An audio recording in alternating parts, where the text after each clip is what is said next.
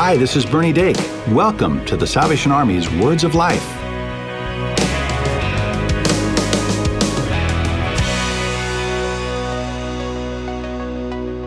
Welcome back to Words of Life. I'm Bernie Dake. And I'm Cheryl Gillum. Last week, we began a new 7-week series about technology in the church called Discipled by Algorithms. Throughout this series, we are joined by professor, author, podcaster Jason Thacker. This week, Jason is going to break down what algorithms are and how we interact with them on a daily basis.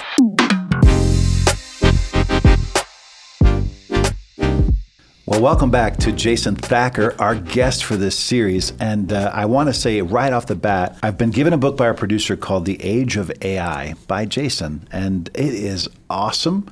Now, full disclosure, I haven't finished it yet, but I'm so encouraged by the conversation, and that's why Jason's here for this series. Welcome back. Well, I'm really glad to be with you guys. We are glad you're here, all the way from Nashville, Tennessee, which for some of our international listeners is usually referred to as the country music capital of the United States, but at the end of the day, it's become a music center for the United States, it really right? has.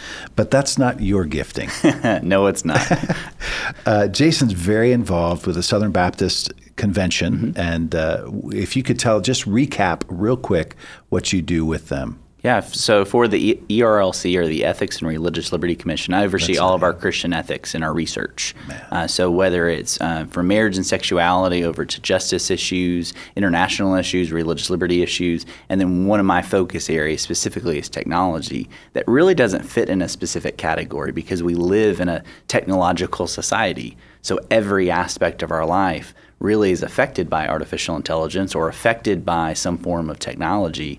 So it's kind of a more all-encompassing type of focus for us. But I oversee all of our ethics research and focusing on some of the biggest issues of the day. One of the words that gets tossed around with technology may or may not actually be something that people understand. This word that I'm speaking of is algorithms. Yeah. And I say, go. Yeah. How would you define that to our listeners? I think for most people, when they hear the algorithm, it's always in the definite of the algorithm as if there's just one that's controlling all of these various things. There are numerous algorithms, hundreds and millions of different algorithms that do very specific things. So in the book, I'll talk about is the fact of narrow AI in the sense that there are many forms of AI that have been dreamed up. The only one that we have is what's called narrow, and that's very specific. So Siri on our devices is a form of narrow AI. It takes our speech and translates it into text. We have things like a thermostat that's very narrow in its application where it's a smart thermostat. So many of these AI devices are really just smart devices. So smartphones, smart appliances, smart everything these days, smart cars even. Is that like the Internet of Things? Yeah, the Internet of Things. So everything is connected to the Internet, and it can learn over time. So my thermostat can decide, in the mornings he normally turns it up a little bit so it's not as cold. We like to sleep when it's cold at home. And one of the things is it'll automatically turn that up in the morning. Well, that automation or that automatic behavior or change is driven by an algorithm. But so is our social media feeds.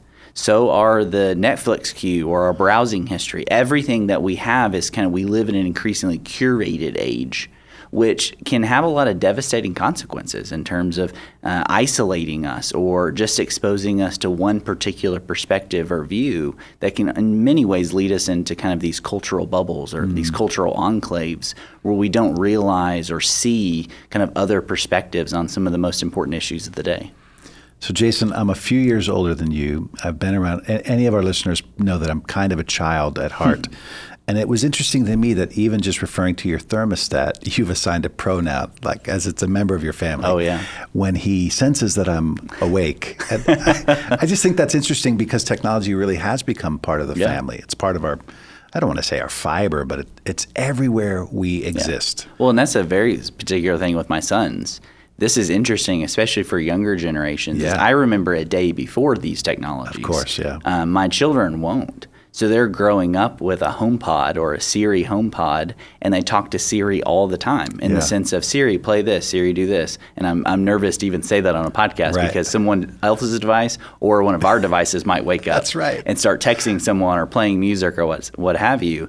But we live kind of surrounded by these technologies, whether it's Alexa or Google or Apple or what have you, is these devices are all throughout our homes. They're all throughout our offices, really even throughout our cars and always on us. Yeah. I wake up and I pick up my phone almost immediately, or I put on my Apple Watch and it's always there with me. And so really, in some sense, we are always being listened to in some sense, because you have these devices that are listening for that special word. And Right. I won't say it because naturally right. everyone's devices will wake up.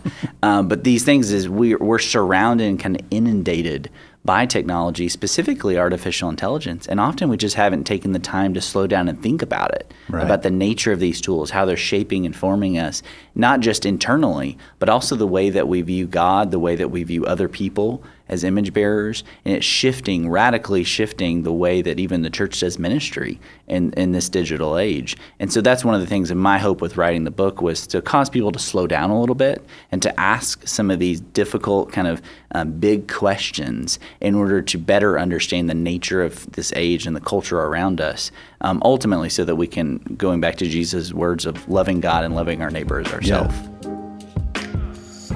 This is a quote from Jason's book, The Age of AI. Whether we realize it or not, algorithms are discipling each of us in very particular ways.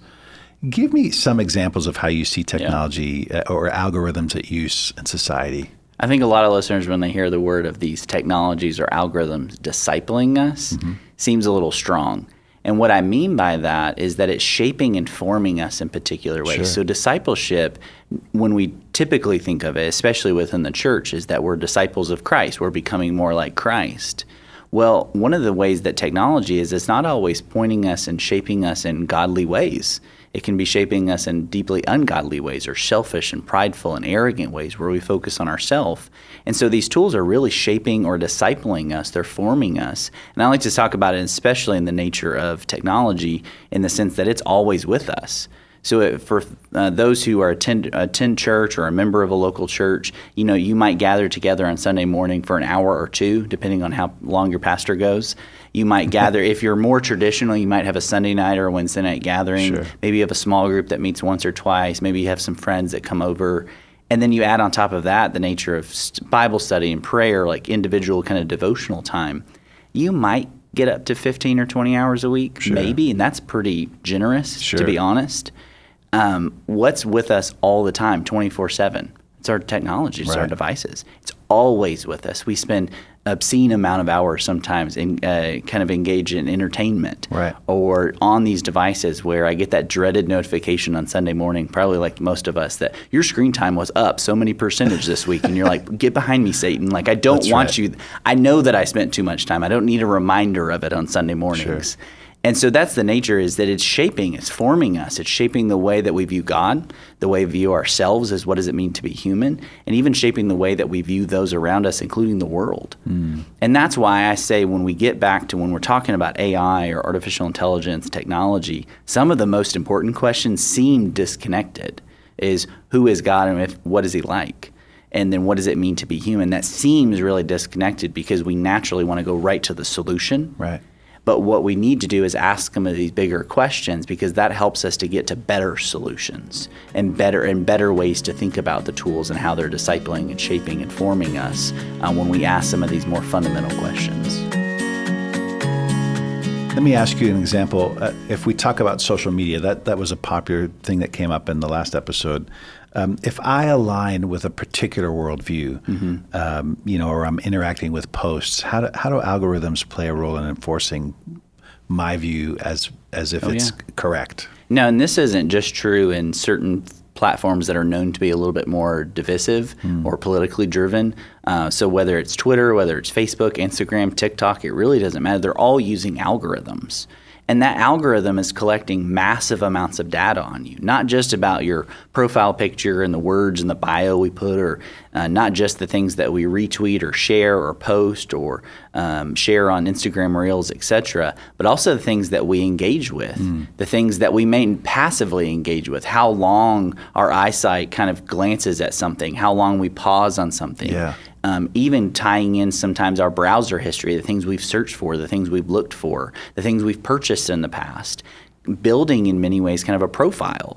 And what these platforms do is we often think that these platforms are free, and they are in the sense that we don't monetarily contribute to them. What we do is often we don't read them, but the kind of terms and conditions or terms of service, we just flip through those things as quick as possible. Oh, yeah. And even if you try to read them, though, on the side, it's so full of legal jargon that it's almost impossible to understand. But we immediately click agree and move on. But these tools, especially these algorithms, are using these points of data and this stuff that's been collected on us to market to us. Right. So naturally, everything we do online, in some sense, it's not free in the sense. It's free in the sense that we don't monetarily contribute, but it's not free in the sense that we are giving these companies something. Right. We're giving them data, and in turn, they distill that into a prediction. Or saying, you can reach 25 to 34-year-old men on this demographic in this age who are interested in X, Y, and Z in order to market to them. And that's how they make money. Yeah. These platforms cost immense amounts of money to produce and to maintain and to market. And the way they're doing that is through advertising. And so that's really, I think, one of the ways that algorithms we're starting to talk about is the way that it's shaping the things we view because they're intentionally trying to keep you on the platform longer. So maybe exposing you to more and more intense content or content that it thinks you will like in order to keep you longer, in order for you to see more ads. And the more ads you see, the more money you spend. And it's kind of this cycle that continually, in many ways, spins out of control. Right. And I think many of us, especially in the last year or so, are waking up to the fact that it's not just these big tech companies. I don't love that language because some of the biggest tech companies aren't included. Right. Some of the smallest, like Twitter, are included in big tech. But the idea is that the technology industry has an immense amount of influence over the things we see, the things that we experience, and even some of the things we do. But we often just don't take time to slow down and ask those really hard questions and to think about it, about how these technologies are shaping and discipling us. Yeah. I do want to applaud. There are companies out there that are making technology in ways that are useful to Christians. And for instance, I hope that if someone were to look at my screen time, they'd see that my Bible app is open multiple times throughout the day, or I'm constantly referring to it, looking for a scripture, which also enables me to highlight things and make notes, and just like I would have in the printed form of that sacred text, So there's so much good out there, and there's so much information that we could be learning from your experience. And honestly, Jason, we're just so glad that you're with us for this series. I hope that our listeners will check out Jason Thacker's The Age of AI. You can find it anywhere you can buy books. Is there an audiobook yet? There is an audiobook. You can get it on Audible. You can get it on ChristianBook.com. Check it out. Technology at its finest. So listen, we hope that you'll come back and join us for the next episode. Until then, God bless you. The Salvation Army's mission, doing the most good, means helping people with material and spiritual needs. You become a part of this mission every time you give to the Salvation Army.